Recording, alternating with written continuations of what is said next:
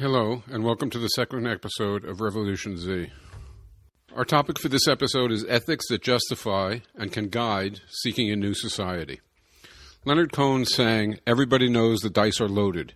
Everybody knows the fight was fixed. The poor stay poor, the rich get rich." Dylan's version of the same thought was his song, "Everything's Broken." Ain't no use jiving, ain't no use joking, everything is broken. Confucius, so long ago, had a related observation. He wrote, "If language is not correct, then what is said is not what is meant. If what is said is not what is meant, then what must be done remains undone. If this remains undone, morals and art will deteriorate. If justice goes astray, the people will stand about in helpless confusion. Hence, there must be no arbitrariness in what is said. This matters above everything." I read a recent news article that said it takes just 3.7 seconds of audio to clone a voice. This alarming achievement, wherein a computer can perfectly mimic anyone's voice, putting any words in that person's mouth, was announced by Chinese tech giant Baidu. A year ago, that company's voice cloning tool had to hear 30 minutes of a person talking to clone her voice. Now, only under 4 seconds, or so said the report. Imagine the words that might be heard from seemingly Sanders, say, or seemingly you, though never uttered by Sanders or by you. What would Confucius say to that? Ain't no use jiving, ain't no use joking, everything is broken. We live in very troubling times. To get out of these times, into a better world, we have to know where we want to go. We have to enunciate our destination in our own voices, with no broken dice, with things being fixed, and with language correct. Contributing to that is our agenda for Revolution Z. Often allegiance to some vision for the future springs from one or another ideological commitment. Marxism, anarchism, feminism, libertarianism, even neoliberalism, and so on. But that type visionary allegiance tends to take for granted its underlying ideology and to only rarely explicitly address its defining aspects. Later, nonetheless, people who support goals ideologically often fight with each other over their unexamined and even unstated differences. A disturbing but undeniable truth is that such clashing can get more than a bit cultish. A partisan shouts, "We are right, we are best, because we are us." The ideologue always feels profound. The ideologue is often a fool. A second approach to specifying what one favors is to support a few specific policies. For example, free healthcare for all, free schooling, open borders, or a guaranteed minimum income. But this approach doesn't provide much guidance for going beyond its specifically favored policies. The advocate may think this is a vision. It is not. I prefer a different approach to try to reduce the risk of unexamined presuppositions and prevent cultish disputes, but also to expand limited scope.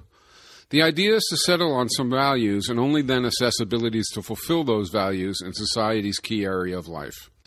In other words, the idea is that when we consider how society ought to best accomplish its various functions, shared values can give us an agreed standard to organize our thoughts around. We can ask, how well does what we propose for society fulfill our preferred values, rather than asking, how well does society implement some old ideological scripture? But then the question follows, what values might we adopt as a foundation for envisioning specific aspects of a future society? We know that societies impact how much goods, services, and opportunities we all receive. What value can guide that? Societies impact who makes decisions and what level of say each has. What value can guide that?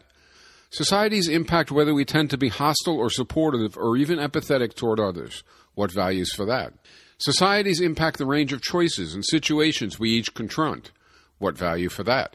And finally, societies impact how we relate to our ecological surroundings. Do we have a value to inform that? First, regarding how much stuff we all get, don't we favor that society be equitable and fair? Would anyone seeking a better society oppose that broad aim? Yes, it is vague, but even so, it is agreeable, is it not? Regarding influence, we know some people favor democracy, various other modes of voting, or consensus, or more authoritarian options. But isn't our overarching aim that people should have ample say over their own life choices and situations? Admittedly, so far that too is a bit underdetermined, like equity, but even so, would anyone instead prefer people having little say over their own lives? Regarding relations between people, surely we can agree that we would like society to foster positive, mutual, and even caring relations, and not antisociality, can't we? Regarding the range of options society promotes, does anyone not prefer a wide range to a narrow range? And finally, regarding relations to the ecology, does anyone not prefer survival as a value as compared to suicide? So suppose we tentatively take this list, equity, self-management, solidarity, diversity, and sustainability, as a starting place. Can't we even now say that a society, part of a society, or even a single institution, is better to the extent it does a better job of fulfilling equity, self-management, solidarity, diversity, and sustainability, and is worse to the extent that it violates those values? Can't we say, that is, that if a society is more equitable, where we determine just what this means for different aspects of social life, that's better, and if it is more inequitable, that's worse? If a society comes closer to delivering all its members ample self-managed say over their own lives, more carefully defined, that's better. And if it denies people such say, that's worse. If a society fosters people being mutually supportive, that's better. And if it causes people to constantly seek to oppose one another, that's worse. If a society has more diversity and less homogeneity, that's better. And if it has the reverse, that's worse. And if a society is sustainable, that's better. And if it violates ecological balance, that's worse. If we can agree on that, we have made some progress. But just indicating what's better and what's worse doesn't demonstrate that any of our preferred values can be significantly attained by a society, much less all of them at once. And having the list doesn't clarify the specific meaning of the proposed values in specific settings, such as economic life, political life, family life, or culture. Nonetheless, the list does already say, look at various facets of society, specify what the proposed values mean in each context, and then reject institutions that violate the values and envision and seek new institutions that fulfill the values. It follows that if our current societies do well in fulfilling equity, self-management, solidarity, diversity, and ecological sustainability, we don't need to try to envision drastically altered ways of carrying out social tasks, because in that case, the ways we now have would be adequate or even excellent. But if our current societies do poorly, much less horribly, at fulfilling these values, then we would have great reason to envision drastically altered options for carrying out social tasks, and great reason to proceed with attempting to achieve those new options. When a claim is made that Trump lies, while for some purposes listing a few thousand instances of his lies may prove helpful, really just a few choice instances make the case. Better to spend one's time battling Trump, and especially defining and seeking an alternative to Trumpism, than to repeatedly excoriate him. And the same holds for the claim that contemporary societies violate our values. Though we could pile up evidence to mountainous levels, a few choice indicators should suffice. Regarding equity in the U.S., 3 individuals, Jeff Bezos, Bill Gates, and Warren Buffett, together own more wealth than the bottom half of the country combined. 3 stand on one side, 100 million or so on the other side. That is just one fact, but think about it. It is as opposite to equity as one could imagine, and that is what I mean by a choice fact. Of course, one could go on to statistically compare the top 20% to the bottom 80%, or one could impressionistically drive around various neighborhoods comparing homes, supposing one could get past the guards of the rich neighborhoods. One could also compare the wealth or the income of various constituencies, men and women, blacks, Latinos, and whites, and so on.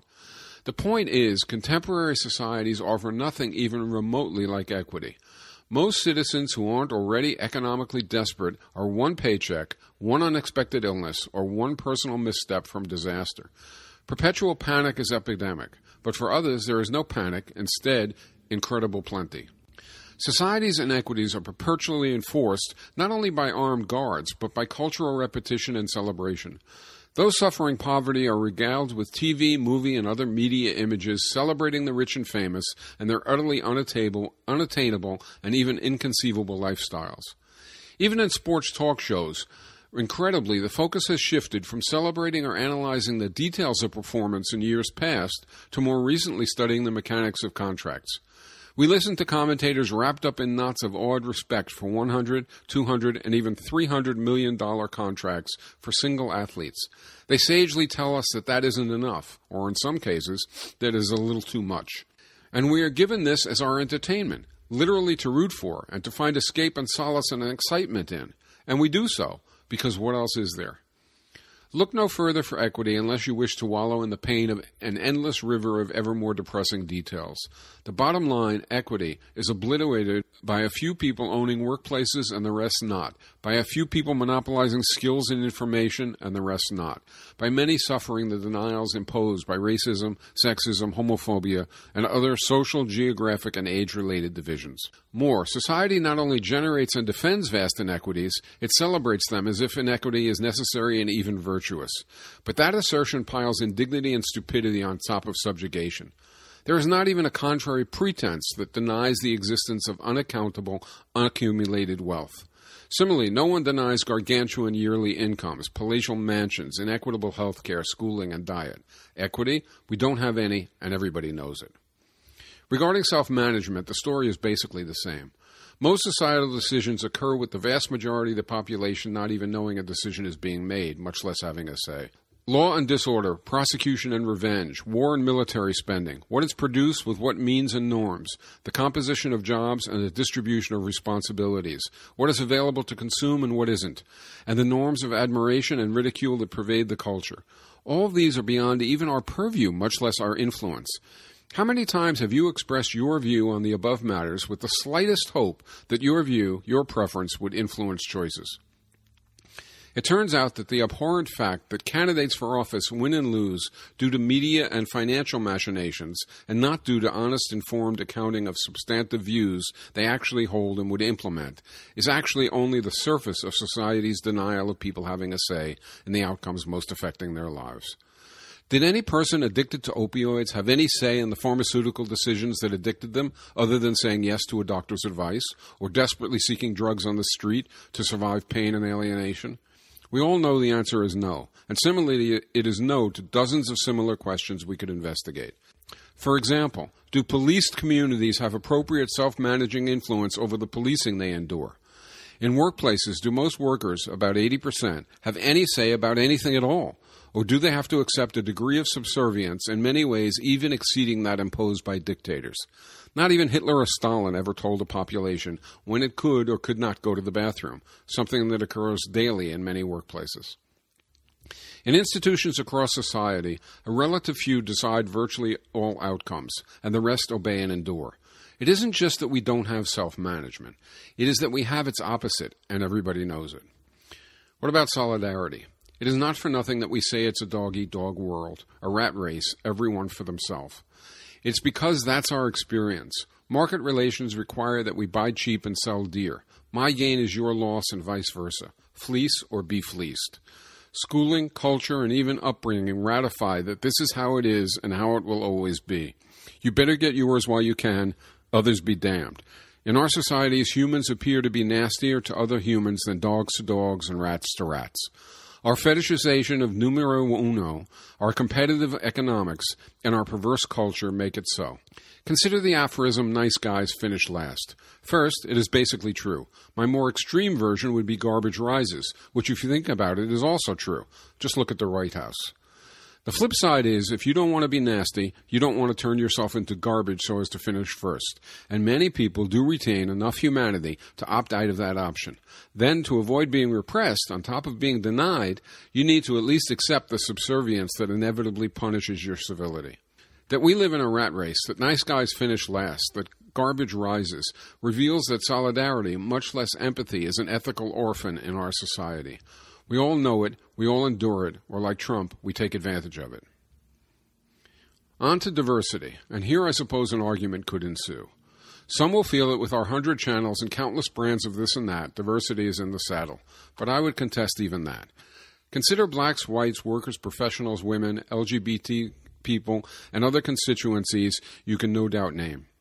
Each, to a considerable degree, differs from all the others in its modes of living, dress, music, film, sports, and even diet preferences. Is this all just free choice among options and therefore diversity? Or is it just the impact of homogenization within opposed groups? For that matter, is the diversity of, say, the Internet really diversity, when a handful of sites garner a huge percentage of all web views, and an even smaller handful mediate an even higher percentage of all online social communication? I won't press this issue overly, but perhaps you will take a moment to imagine you are arrested and hauled off. Suppose in jail there is a commissary. You arrive and find its offerings abhorrent. For a couple of weeks you stay away and get nothing. But left with no other recourse, in pursuit of something better than nothing, you start to make choices among the limited commissary offerings. Soon, when you visit the commissary, the array of offerings seems reasonable, even plentiful, compared to, well, the nothing you had for the 2 weeks you avoided it. At that point, you start to differentiate, to want this more than that. Are you enjoying diversity that speaks to your unfettered inclinations, or are you making the best of a horrible poverty of options? And by analogy, are society's citizens enjoying diversity in society's malls, on its TV, seeking and doing its jobs, and all the rest? Or are we making do with a horrible poverty of options by bending our preferences to fit the intellectually, socially, and ethically limited range of society's offerings? Is Coke or Pepsi, Ford or Toyota, one boring, stultifying job or another, Tweedledee or Tweedledum, diversity? Or is it just making us the best of a horribly restricted array of options? The fifth value we offered was sustainability, or ecological sanity. This is arguably the most calamitous failing of the bunch, and again, everyone knows it. The world is at risk. Elites that aren't literally lunatic give lip service to global warming, but at the same time, humanity barrels over a cliff of our own creation. Suffice to say, climate catastrophe, resource depletion, and poisonous pollution threaten human survival. You can't get much more of a violation of a paramount value than that. And yes, again, everybody knows it. But a question arises. If everybody knows, why are we not all up in arms? Why isn't our knowing how horribly our societies restrict and even threaten our lives due to violating our values enough to galvanize massive, sustained, revolutionary desire, education, and activism? I think a catch-22 is at work. Everybody does know all kinds of devastatingly horrible truth about our societies, but only a ridiculously small number of us think it is anything other than just the way things are. And even among that small number, who do really deeply believe that another world is possible, only a still smaller group believes they have any way to contribute to bringing it about. So we have a catch-22. Without a compelling shared vision of how society could be better and an informed shared belief that the massive impediments to reaching that better society are overcomable by actions we can contribute to, why should people give any time to that project, including to the initial task of generating and sharing vision and developing working strategy? The greatest enemy of potential progress, cynicism, turns out to be a personally self-serving, albeit socially suicidal disposition. It gets us through the day. It threatens to end all days. Maybe a podcast addressing vision and strategy at our unusual moment of a resurgent and surprisingly widespread espousal of socialist aspirations can help. That is the hope behind Revolution Z. It is why this episode has offered a list of values, equity, self-management, solidarity, diversity, and sustainability, to keep in mind as a guide as we tackle developing hope in and commitment to shared vision and strategy. This is Michael Albert signing off until the next time for Revolution Z.